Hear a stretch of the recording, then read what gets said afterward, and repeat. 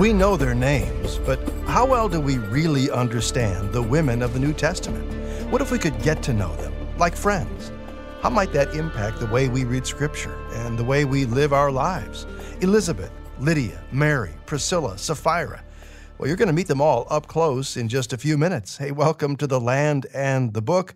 I'm John Gager with noted Middle East expert Dr. Charlie Dyer, and we call our weekly get-together a flyover of the Middle East. But you never even need to leave your favorite chair to experience it. Isn't that right, Charlie? That's exactly right, John, because we'll do it for them. And it's so much fun being back with you today. All right. We'll start with current events. If you're new to the program, our first segment is always devoted to a look at the headlines coming out of the Middle East, including this story. Israel's new government is already facing its first challenges, including the nuclear threat posed by Iran. What's the latest on that conflict, and how is the new government responding? Well, the conflict with Iran continues to simmer. Iran has been dragging its heels in terms of re-entering the nuclear agreement with the U.S. Part of the reason for the delay is supposedly to allow their new president to take office in August. But that's likely just an excuse they're using to continue building up their stockpile of enriched uranium and to move forward on other aspects of their nuclear program, they think without fear of attack. Iran's new president, Ebrahim Raisi, is a hardline supporter of the Islamic Revolution who, as a prosecutor, helped send an estimated 5,000 prisoners to the gallows back at the start of the revolution in 1988. He's the most violent leader in Iran since Ayatollah Khomeini, and he'll do everything possible to advance the goals of the Islamic Revolution. That could include bringing about a worldwide conflagration to usher in the return of the Mahdi, the Shiite Messiah. U.S. Secretary of State Blinken has said it's unclear whether Iran is ready to comply with the nuclear agreement, though the U.S. is still indirectly negotiating toward that end. Now, Israel opposes the agreement since it would allow Iran to legally possess nuclear weapons in just a few years. And that's assuming they don't cheat and try to push forward with a secret program, which is something they were caught doing before. The new government in Israel is trying to work quietly behind the scenes to influence President Biden to take a stronger stance toward Iran. They're also continuing their efforts to sabotage Iran's nuclear program, with several apparent incidents taking place just this past week. But the question that remains unanswered is, what will the new government do if the U.S. agrees to re-enter the nuclear deal with Iran on terms that Israel finds unacceptable? Will they bow to U.S. pressure, or will they act alone to launch an attack on Iran's nuclear facilities if they're convinced Iran is close to having an atomic weapon? President Biden has assured Israel's new leaders that he won't allow Iran to do that while he's president. But are Israel's new leaders strong enough to stand against the U.S. if it comes to that? They've said they'll do what's in Israel's best interests, but they've not yet been tested. Bennett and Lapid criticized Netanyahu for his handling of the relationship with the U.S., but they may find that the situation looks much different when they're responsible for making decisions that impact both the safety and security of their people, as well as their long-term relationship with their major ally. Charlie, just for a moment, let's pretend a scenario in which the long-term conversation between the U.S. and Iran amounts to nothing more than talk. There's no teeth in it. Do you foresee any scenario in which Israel might respond militarily against Iran's nuclear development? John, I think we have history to look at for that. When Iraq was developing a nuclear reactor, Israel flew over and attacked it and destroyed that because it stopped Saddam Hussein's nuclear program. When Syria was building a nuclear reactor and President Bush refused to take action, Israel went in and attacked that nuclear facility and destroyed it. So I think Israel has shown that it will take whatever decision it needs, even if it's against what the U.S. would like, to protect their citizens. Well, the other challenge facing the Bennett-Lapid government is internal, a potential resurgence of COVID, coupled with threats to the coalition itself. How are they dealing with both of these internal threats? The COVID threat isn't quite as serious as it was last year, but they're still concerned. Israel went from a handful of new cases to hundreds of new cases in a matter of weeks, and most of them can be traced to the arrival of the so-called Delta variant of COVID. The good news is that those who are vaccinated seem to be protected, though the vaccines are only proving to be about 64% effective against this new strain of the virus. The bigger problem is that most children and young adults have yet to be vaccinated, and they're the ones coming down with the virus, and they've been transmitting it to their peers in school and to other unvaccinated family members. The new government reimposed its outdoor mask mandate, and they postponed opening the country to unlimited tourism until at least August. They've also threatened to close down the airport should the numbers rise dramatically, though the hope is that won't be necessary. So far, the government seems to be doing a reasonable job of keeping COVID under control, and most Israelis are willing to follow the new guidelines. The second problem facing the new coalition, though, is really different. It's total different national issues that threaten to divide the coalition along ideological lines. The first of these dealt with an unauthorized Jewish settlement. Bennett's party would historically back the settlers, but that would be opposed by the left-wing Jewish parties in the coalition and the Arab Ra'am party.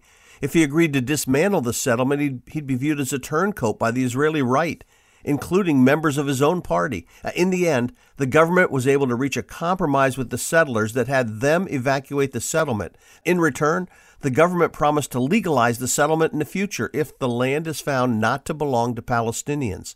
That crisis was followed immediately by a vote on extending an Israeli citizenship law that denies automatic citizenship to Palestinians who marry Israeli Arabs.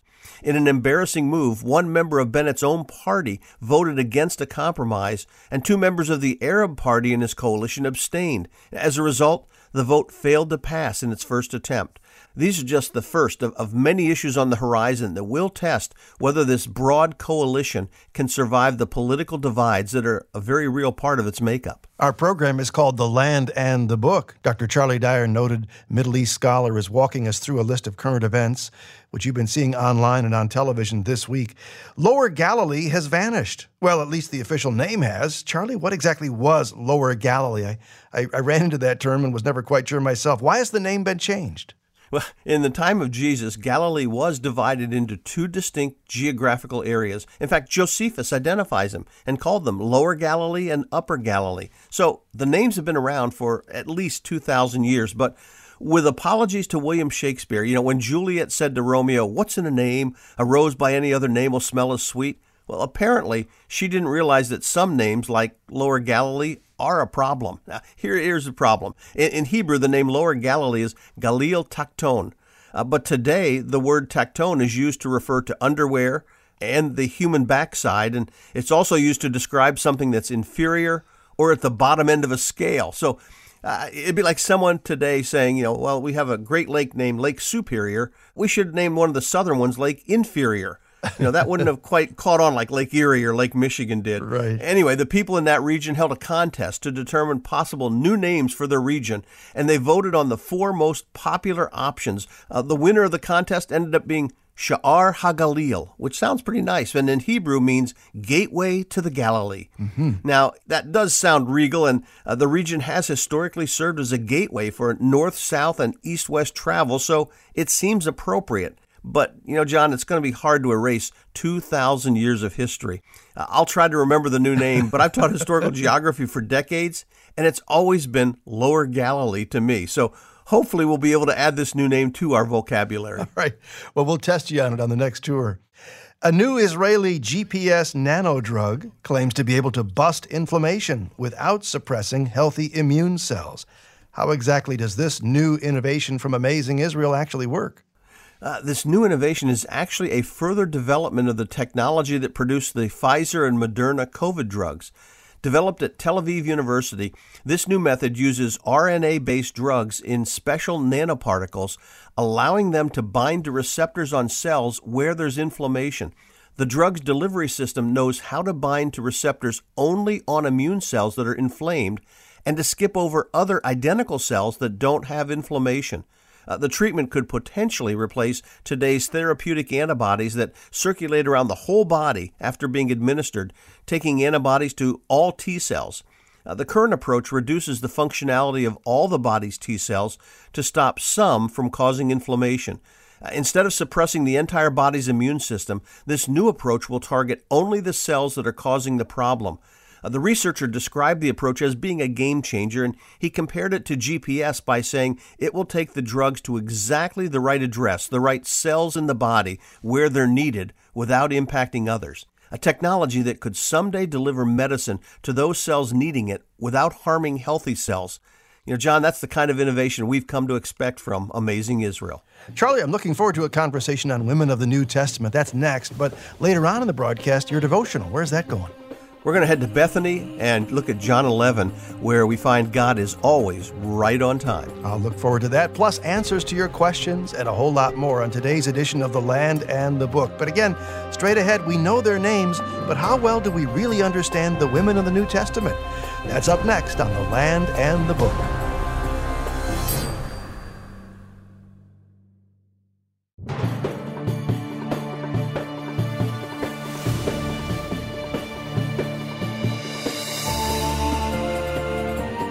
We read their names, we've heard their stories, but how well do we really know the women of the New Testament? What if we could get to know them, almost like friends? How might that impact the way we read Scripture and the way we live our lives? Hey, welcome back to The Land and the Book from Moody Radio. I'm John Gager saying thanks for spending part of your day with us. We're about to meet some key women of the New Testament. But I'm guessing you've already met a Jewish friend or neighbor who needs to hear about Yeshua. So what's the next step in that relationship? Well, let's get some ideas. Using the Old Testament to share Yeshua with your Jewish friend? You better believe it. Dr. Michael Rydelnik has written the Moody Handbook of Messianic Prophecy. Give us an example of a passage that we could use in sharing Yeshua. Sure. Well, I just want to say I didn't write it. I edited it. All right, fair enough. And I wrote a lot of it, Okay. but I didn't write the whole thing. Love the honesty. Yeah, but it's great scholars who came together to write this wonderful book. I'm so grateful for them. I think that one of the key passages that I would point to is that Moses was unique as a prophet of Israel. It says that in Numbers chapter 12, 6 through 8. It talks about how he alone among all the prophets would speak to God face to face. And then you come to Deuteronomy 18, verses 15 through 19, and twice it promises that there would be a prophet like Moses who would speak to God face to face. And at the end of the book of Deuteronomy, which I think, it's obviously written after Moses' life because it says, it talks about Moses' burial. So that was added to the Pentateuch. I think Moses wrote everything from Genesis 1 through Deuteronomy 32. But 33 and 34 says that they were added after his death. And who added them? Well, some people say Joshua. Many scholars have said that it was Ezra who did the final form. And right there in Deuteronomy 34, he says, since then, and if it was Ezra, think about this. This is at the end of the whole Old Testament period now. It says, since then, no prophet has arisen like Moses who spoke to God face to face. There's only been one prophet like Moses who spoke to God face to face, and that is Jesus, the Messiah of Israel. Dr. Michael Rydelnik, Professor of Jewish Studies at Moody Bible Institute. Elizabeth, Lydia, Mary, Priscilla, Sapphira. Their names are splashed across the pages of your Bible, but how well do we really know them? Phyllis LaPoe wants us to get to know them better. That's why some years ago she created the InterVarsity Press Life Guide Women of the New Testament. Phyllis worked with InterVarsity Christian Fellowship for over 2 decades in St. Louis and the Chicago metro area. She's the author or co-author of several Bible study guides, including Ephesians, Women of the New Testament, and Grandparenting in the Life Guide Bible Study series. She and her husband, Andy, have 4 married children and 13 grandchildren. It's a pleasure to welcome you, Phyllis, to The Land and the Book. Thank you, John. And let me correct that. It's 14 now because one of our youngest son is adopting another child, and that has become official. So we're very grateful for that. And we're very happy to be updated. Thank you. You've written women in the New Testament are as diverse as women today. I love getting to know them. Let me stop you right there. First, is it possible that maybe we sort of lump them all together and in so doing missed much of their true stories? These are women of the Bible, boom, boom, end of story. Yeah, it certainly is, and they are so different. And I think one way of lumping them is some that think that the Bible is anti-women, and it's really not the case. We see women in the New Testament who have done wonderful things, have great relationships with God, and we've seen women that are being held responsible for their bitterness and their lack of obedience. And so I think they are lumped, and yes, they should not be. I think we also might be guilty of painting the women of the New Testament with one drab, long-ago, grayish color, as if their lives, their stories didn't vary all that much. How do you react? Oh, again, very, very different. I think about Elizabeth, and the whole neighborhood was affected by what happened in hers and Zechariah's life as God answered prayer and gave them a child. And there was celebration. It wasn't just the family, but the whole community was affected by it. And Mary in her quiet way of obeying God, and yet what it probably cost her as a young teenager, pregnant, not married, and just all kind. And then there's, of course, Herodias, lied, bitter, and demanded John's head. All different varieties of women. Yeah. Good examples and warnings on how not to live.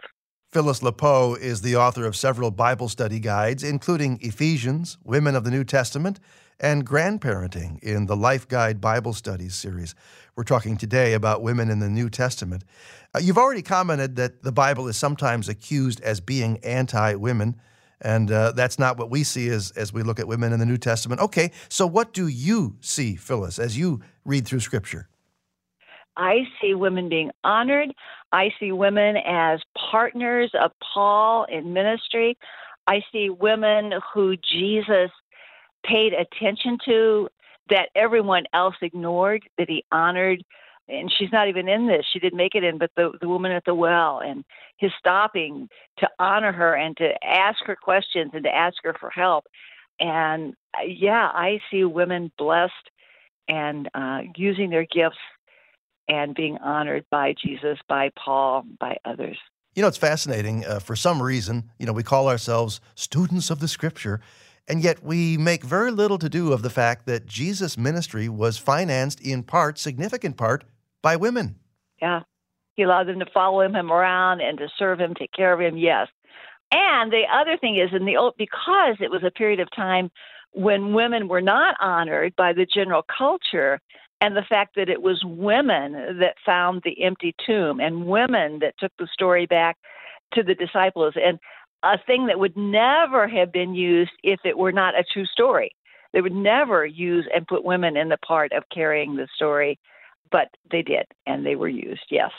Let's talk about the format of your Bible study. And let me offer one quick reaction. Every chapter, and you've devoted one chapter for each Bible character, features 12 and only 12 questions. Now, I like that. I'm a guy. I don't know. Maybe to me, it's enough to get us digging and thinking deeper without overwhelming us. Your thoughts? Yeah, and that's one of the principles of the Life Guides. I've written a bunch of Life Guides. I really enjoy them, and that's one part of not making too many questions, so that if you're doing it personally, as you said, it's not overwhelming. There's time to think about it.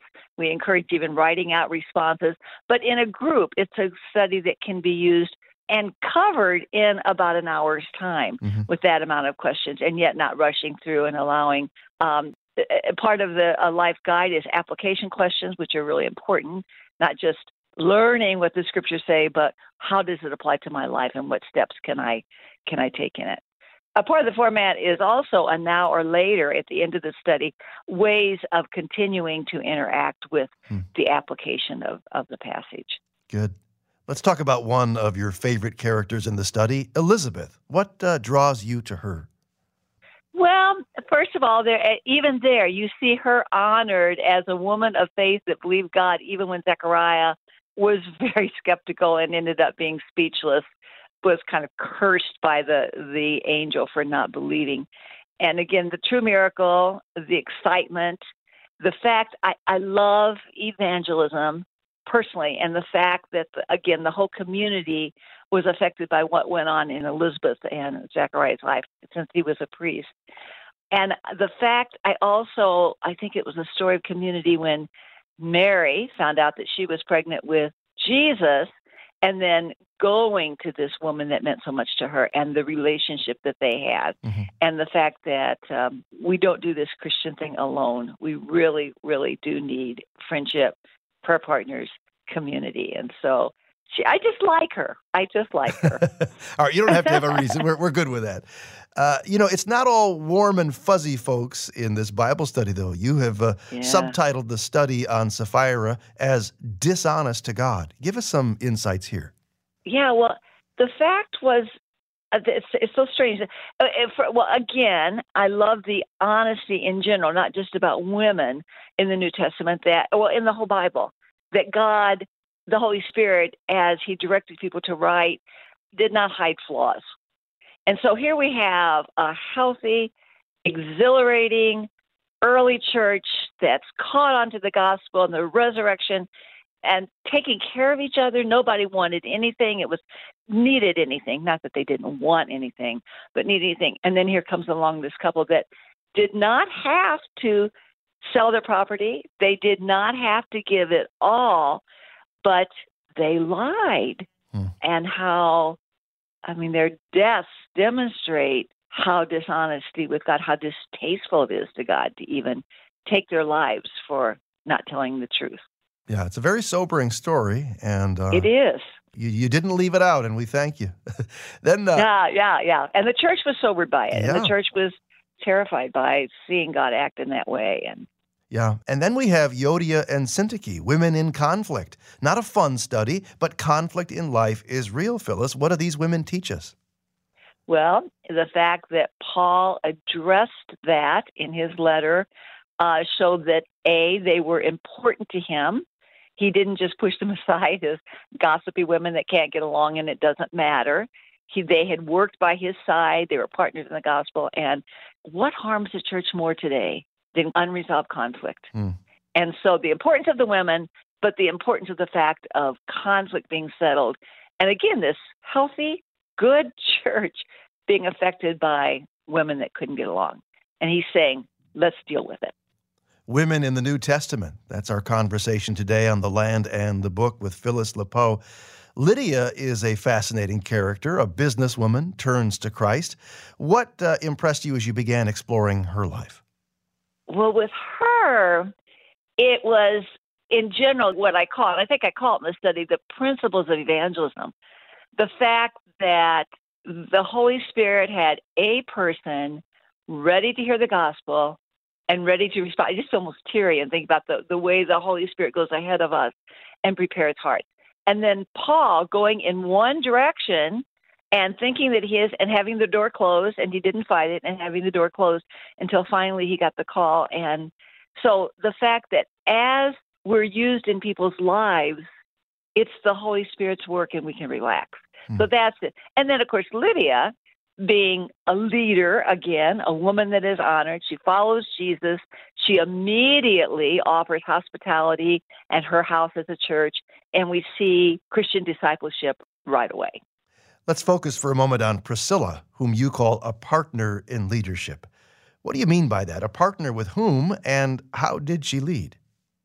Well, that study was probably influenced by the fact that I love partnering with my husband, Andy, in ministry, whether we're leading a Bible study in the neighborhood or whether we're teaching an adult ed class at church, or whether we both have been campus ministers with InterVarsity, as you mentioned at the beginning, and whether we're at a week of Chapter Focus Week leading students through the first half of Mark in 20 hours. I love it. I love prepping with him. I love praying with him.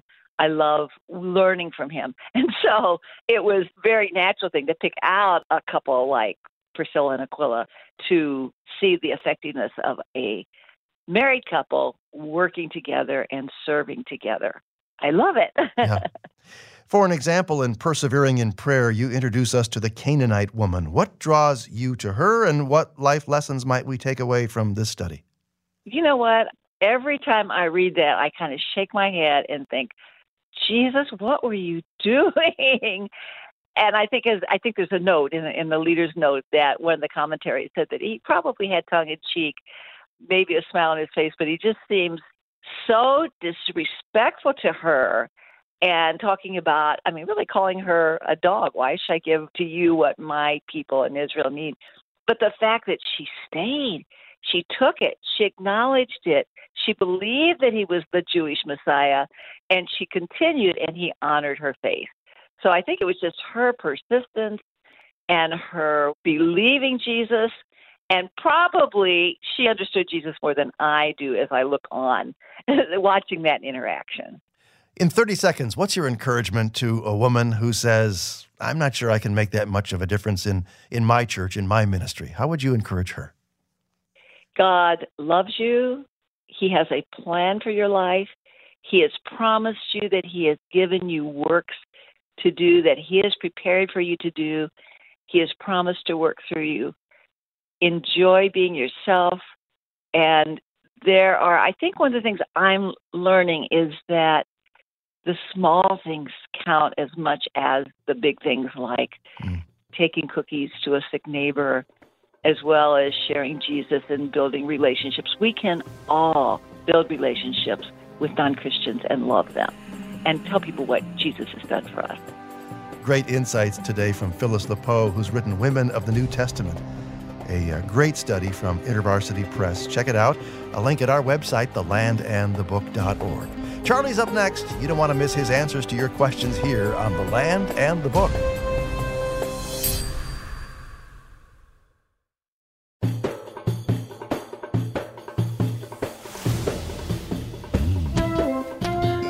Thanks for hanging out with us here at The Land and the Book. It's segment 3, Questions and Answers. Dr. Charlie Dyer, our host, is ready with a stack of great questions from listeners like you. And I'm John Gager, as curious as you are, both to what those questions are and how Charlie's going to answer. Let's get right to our fresh set today with Alan's question. What is your take on the recent article about a 2,700-year-old Bible fragment found in Israel, Charlie? Yeah, and for those who may not remember this, the fragment supposedly was an early version of the book of Deuteronomy. Now, I'm not absolutely sure what to think, but I do have two concerns about this so-called discovery. The first is we don't actually have the manuscript. We only have a copy of it. The original has been lost or is in some private collection somewhere, so we really can't test it to know if it's genuine or if it was a forgery. And the fact that the person who claimed to have discovered it almost a century ago dealt in forgeries, that caused scholars in the late 19th century to dismiss this one as a forgery. Second, the manuscript that was supposedly discovered would suggest the book of Deuteronomy in our Bibles is inaccurate. The manuscript apparently left out large sections of the book, and those who accept its authenticity are suggesting it preserves the original manuscript, which they believe was written around the time of King Josiah and Jeremiah, and that the book in our Bible today contains many late additions. Now, I see an evolutionary bias in those assumptions. They assume, first, that Moses didn't write the Pentateuch. They assume a less complex book like these scroll fragments must have existed prior to a more complex book like the book of Deuteronomy. Now, the fact that the fragments were supposedly discovered by Bedouin shepherds in caves is what made the comparison to the Dead Sea Scrolls so significant. But these pieces were said to have been uncovered on the east side of the Dead Sea, not on the west side. The Dead Sea Scrolls were uncovered on the west side in Qumran. And while the Dead Sea Scrolls date back to between the 3rd century BC and the 1st century AD, these scrolls supposedly date back to the 8th century BC. That's quite a long time for a piece of parchment to survive. That's 400 years earlier than the earliest Dead Sea Scrolls. Now, the ultimate solution to all this would be for those fragments to reappear so they could be properly studied. But I'm not sure that's going to happen anytime soon, and that's what makes me very skeptical about them. Cynthia says, I'm confused about who the people are that lived during the 1,000-year reign mentioned in Revelation. If the rapture takes place before that time, will raptured Christians be there? Yeah, well, we know at the rapture, the church-age believers who died will be resurrected. Those of us still alive are caught up in the air to meet with them and to meet the Lord, and we'll be with Him forever. We're in glorified bodies from that time on, and since we're with the Lord forever, well, we can assume when Jesus returns to earth at the start of the millennium, we return with Him. In 2 Timothy 2, Paul says we'll reign with Him. So I take that to mean that we'll have positions of authority in the millennial kingdom. We also know at the start of the millennium, Old Testament saints are going to be raised. Daniel 12:2 says that. And those who are martyred during the tribulation are going to be raised. Revelation 20 verse 4 says that. They'll all be in glorified bodies. Now, there's one final group I do need to mention. There will be people, saved and lost, who will survive through the tribulation period. In Matthew 24-25, Jesus describes that period, and then He gives a couple parables. He has the parable of the 10 virgins, That's a reminder of the Jewish people who were alive during that period to keep watch. Those who are ready will be allowed into the banquet hall, which is a symbol of the millennium. Those who aren't are kept out. And then he describes the judgment of the sheep and goats. The sheep, who represent the saved Gentiles during that period, are allowed into the kingdom prepared for you since the creation of the world, is what Jesus says. Now, I put all that together, and what it tells me is that when the millennium begins, there's going to be a lot of people there in glorified bodies, all the Old Testament and church-age saints and those martyred during the tribulation. But there are also going to be people there who are in natural bodies. And as the 1,000-year period goes on, those in natural bodies will marry and have children, so the population will grow exponentially. Hong Chan takes us to Psalm 90, verse 10, which says our lives last 70 years, or if we're strong, 80 years. Should we interpret that passage literally? Because I interpret that passage literally. I feel that man's lifespan has not increased dramatically. But what are your thoughts?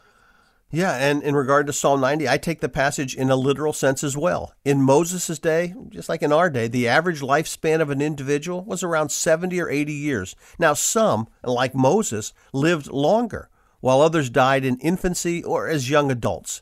But in general, the lifespan for most people was 70 to 80 years. And if you read the obituaries in the local paper today, you discover that the average age of those who die is somewhere around 70 or 80. Now, if there is a difference, it's that less people today die at birth or as young children. That has increased the, quote, average lifespan over the centuries, but the expiration date on these bodies we now have really hasn't changed much over time. Psalm 90 is accurate. Our next question takes us to 1 Kings chapter 11, verses 35 and 36. God announces that he will take 10 tribes of the kingdom of Israel and give them to Jeroboam. God then says he will give one tribe to Rehoboam. This passage totals 11 tribes, not 12. Is the total 11 tribes because Levites are not included, or does the passage mean the southern kingdom consists of Judah and one additional tribe? If so, is that other tribe Benjamin? Just wondering why it does not state 10 tribes to Jeroboam and 2 tribes to Rehoboam. Yeah, this issue is a bit complex. The 2 tribes were left to Solomon's descendants, and I believe they were actually Judah and Simeon. I don't think the second tribe with Judah was Levi because Levi wasn't actually given a separate tribal allotment. When the land was allotted to the different tribes, Simeon's inheritance, it says, lay within the territory of Judah in Joshua 19. So the tribe of Simeon would have been included in with Judah. It's interesting that you also mentioned Benjamin because very shortly after the division of the kingdom, Benjamin also became associated with the southern kingdom of Judah.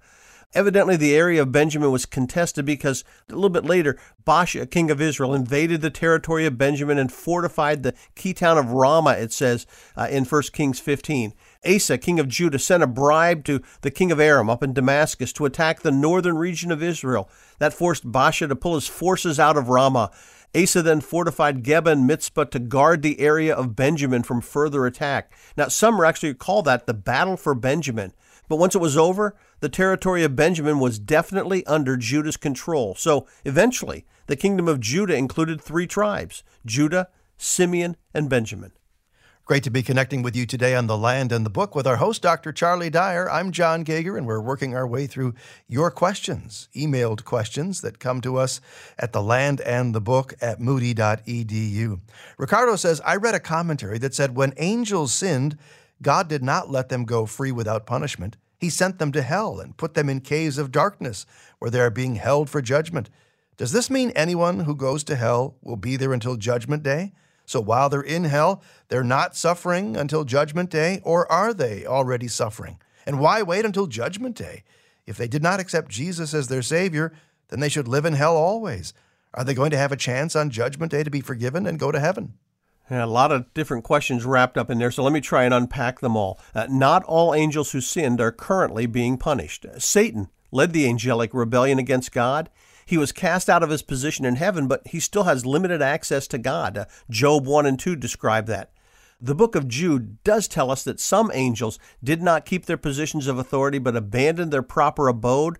And those angels, it says, are bound with everlasting chains for judgment on the great day. Now, we're not sure what these particular angels did that caused them to be judged immediately, but some believe they're the sons of God who cohabited with women in Genesis 6:2. Now, I tend to agree, but we can't say for sure. But we do know the lake of fire has been prepared as the final place of judgment for all fallen angels. In Matthew 25, Jesus sends the unsaved at that point to the lake of fire, it says, prepared for the devil and his angels. The lake of fire is the final destination for the unsaved of all ages as well. Now, in terms of what happens to unbelievers when they die, we don't have a lot of details, but I think Jesus gave us a good picture of what happens when he gave the parable of the rich man and Lazarus in Luke 16. Though it is a parable, I still think it's based on the reality of what happens when people die. In the story, Lazarus the beggar went to a place of blessing, and it's also a place where Abraham was, which suggests it's a place of blessing for the believers in all ages. The rich man, however, found himself in Hades, and it says he was in torment. Now, that tells me the unsaved go to a place of torment at the moment of death. Now, why wouldn't God send wicked angels and the unsaved immediately into the lake of fire? Well, we're not told. But I suspect one reason for the angels is that there's a larger cosmic conflict going on that still needs to unfold. Revelation 12 describes a still future battle in heaven between Satan and his allies and the angels loyal to God. So God has a program and a plan for angels just like he does for humanity, and he's allowing fallen angels to remain around until that program's complete. And when it comes to humans, God also has them in a temporary place of judgment when they die until the great white throne. That's when they'll be forced to stand before God and watch as he turns his gaze on all they've done. But God's going to demonstrate he's absolutely righteous in condemning angels or humans to the lake of fire. And the other last point, there is no chance to repent after death. We only have that opportunity before death. There's appointed unto man once to die, and after that comes the judgment. Charlie's devotional is next on The Land and the Book.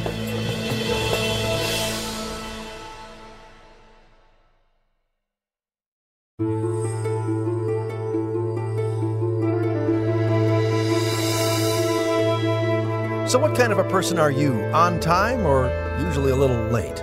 There are two kinds of people in this world, and we usually fall into one of those categories.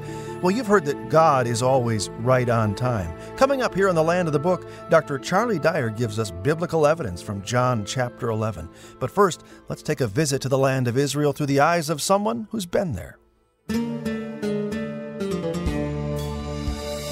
Hi, I'm Steve, and my most memorable Holy Land experience was our time on the Galilean boat, being away from the hustle and bustle of the crowds of fellow Holy Land pilgrims.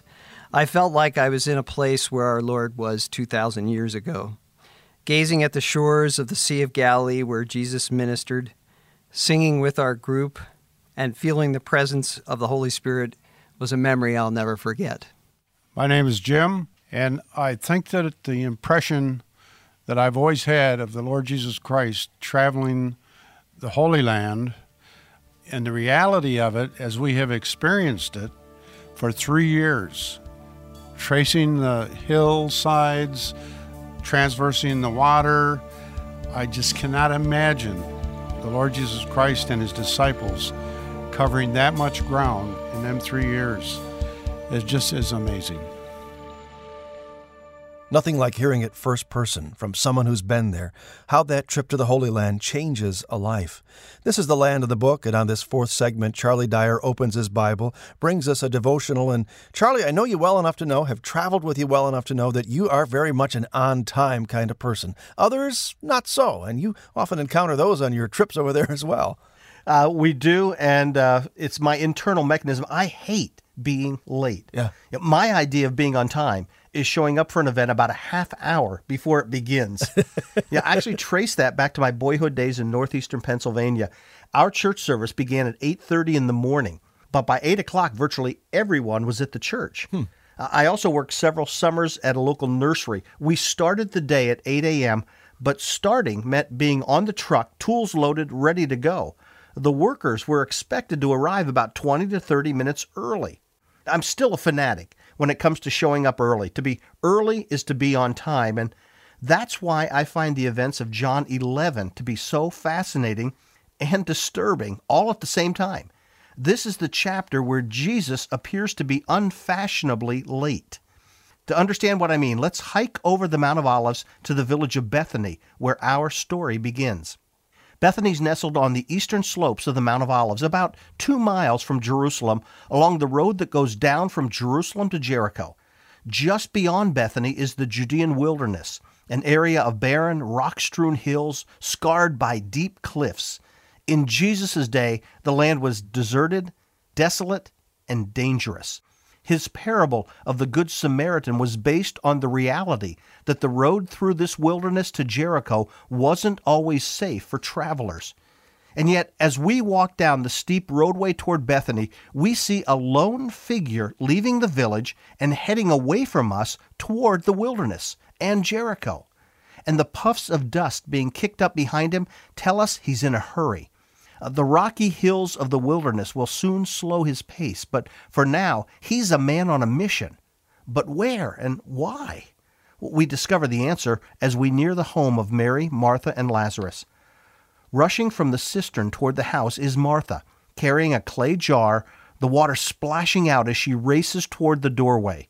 We follow her inside and find ourselves in a first-century emergency room. Lazarus lies curled up on a pallet, a blanket wrapped around his shivering frame, his face pale, his eyes closed, his breath coming in short, shallow gasps. Mary is beside him, wiping his fevered brow with a damp cloth while whispering into his ear, "Lazarus, don't give up. We've sent for the Master. Stay with us till he comes." Mary looks up at Martha and their eyes lock, each hoping to draw strength from the other, but both realize it's probably too late. Their brother is dying. Minute by minute, his breath is growing more labored, his strength ebbing away, his skin turning an ashen gray. Their only hope is the slim possibility that Jesus can be found and can return in time to help. That's why they sent the messenger to find him. Who was the messenger? What was his message, and where was he going? Was he a servant, or perhaps a friend or neighbor? We don't know. His name isn't important, but his destination and his message were. He was sent by Mary and Martha to find Jesus and to tell him, "Lord, behold, he whom you love is sick." He was sent to find the great physician, to let him know they needed his help. But how would the messenger even know where to find Jesus? Well, the last few verses in John 10 provide the answer. Jesus had withdrawn beyond the Jordan to the place where John was first baptizing, and he was staying there. And according to John 1:28, John the Baptist had been baptizing at Bethany beyond the Jordan, though some translations identify it as Bethabara. But whether its name was Bethany or Bethabara, we know where it was located, just to the east of Jericho, on the other side of the Jordan River. Sadly, the messenger was too late. Lazarus died before the messenger even made it to Jericho. But he had no way of knowing his journey was in vain. Even as he hurried to cross the Jordan and find Jesus, Lazarus' body was being washed, wrapped, and placed in the family tomb. It would have taken the messenger almost an entire day to travel from the home of Mary and Martha to the place where Jesus was staying. He didn't know Lazarus was already dead when he finally found Jesus and delivered the message. But I'm sure he was surprised by Jesus' response. Rather than agreeing to leave immediately, Jesus decided to stay 2 days longer in the place where he was. Jesus didn't begin his journey to Bethany until the 4th day, after Mary and Martha had sent for him, and it would have taken most of that day to make the trip. It must have been late afternoon on the 4th day when Jesus finally arrived in Bethany. So when Jesus came, John records, he found that Lazarus had already been in the tomb 4 days. When Jesus met Martha and Mary, they both had the same initial response. "Lord, if you had been here, my brother would not have died." The harsh reality of the situation again hit home. Perhaps the messenger had returned 2 days earlier with Jesus' perplexing answer. No, Jesus wasn't following right behind. He seemed unconcerned about Lazarus' condition and planned to stay at the Jordan a little while longer. But in any case, it didn't matter because Lazarus had died before Jesus even received word that he'd been ill. The delay was puzzling, but even if he had come immediately, he would still have been too late. Much truth is compressed in Jesus' words to Martha and Mary, but note what Jesus does when he reaches Lazarus' tomb. He wept, he prayed, and then he cried out with a loud voice, "Lazarus, come forth!" And it became apparent to everyone present that Jesus had indeed arrived right on time. Had Jesus arrived before Lazarus died, or before he had been in the grave that long, then the power and scope of the miracle wouldn't have been as evident. Jesus wasn't just good at healing the sick, or even at raising someone who had just died, like a young girl at Capernaum or a young boy in Nain. He had the ability to unchain death itself, to restore to life someone whose body had already begun to decompose. We find it hard to pull away from the scene in front of us. Mary and Martha tearing away the cloth strips bound around their brother while hugging and kissing him at the same time. Yet it's time to head back over the Mount of Olives toward home. But what lessons can we carry with us from this time in Bethany? Let me suggest two. First, remember that God's timetable extends beyond this life. We sometimes live as if God's plans end at death. But the Bible reminds us that even death will someday be swallowed up in the victory God will provide. Maintaining an eternal perspective helps us understand why our labor in the Lord is not in vain. And second, remember that even in this life, God always shows up right on time. It might not be the time we've set or the schedule we think he should keep, but as Solomon observed, he has made everything appropriate in its time. Just ask Mary, Martha, and Lazarus. Thanks, Charlie. Always love your devotionals.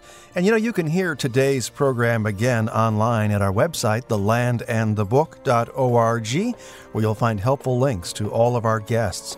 A tab there that'll take you to helpful summaries of past and future programs, plus a link to our Facebook page. That's thelandandthebook.org.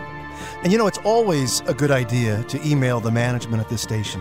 Always a pleasant thing for them to get a note saying how much you appreciate the broadcast, how God has used it in your life. Why not do that today? And you can email us as well if you'd like, thelandandthebook@moody.edu. The Land of the Book is a production of Moody Radio, a ministry of Moody Bible Institute. Thanks for listening.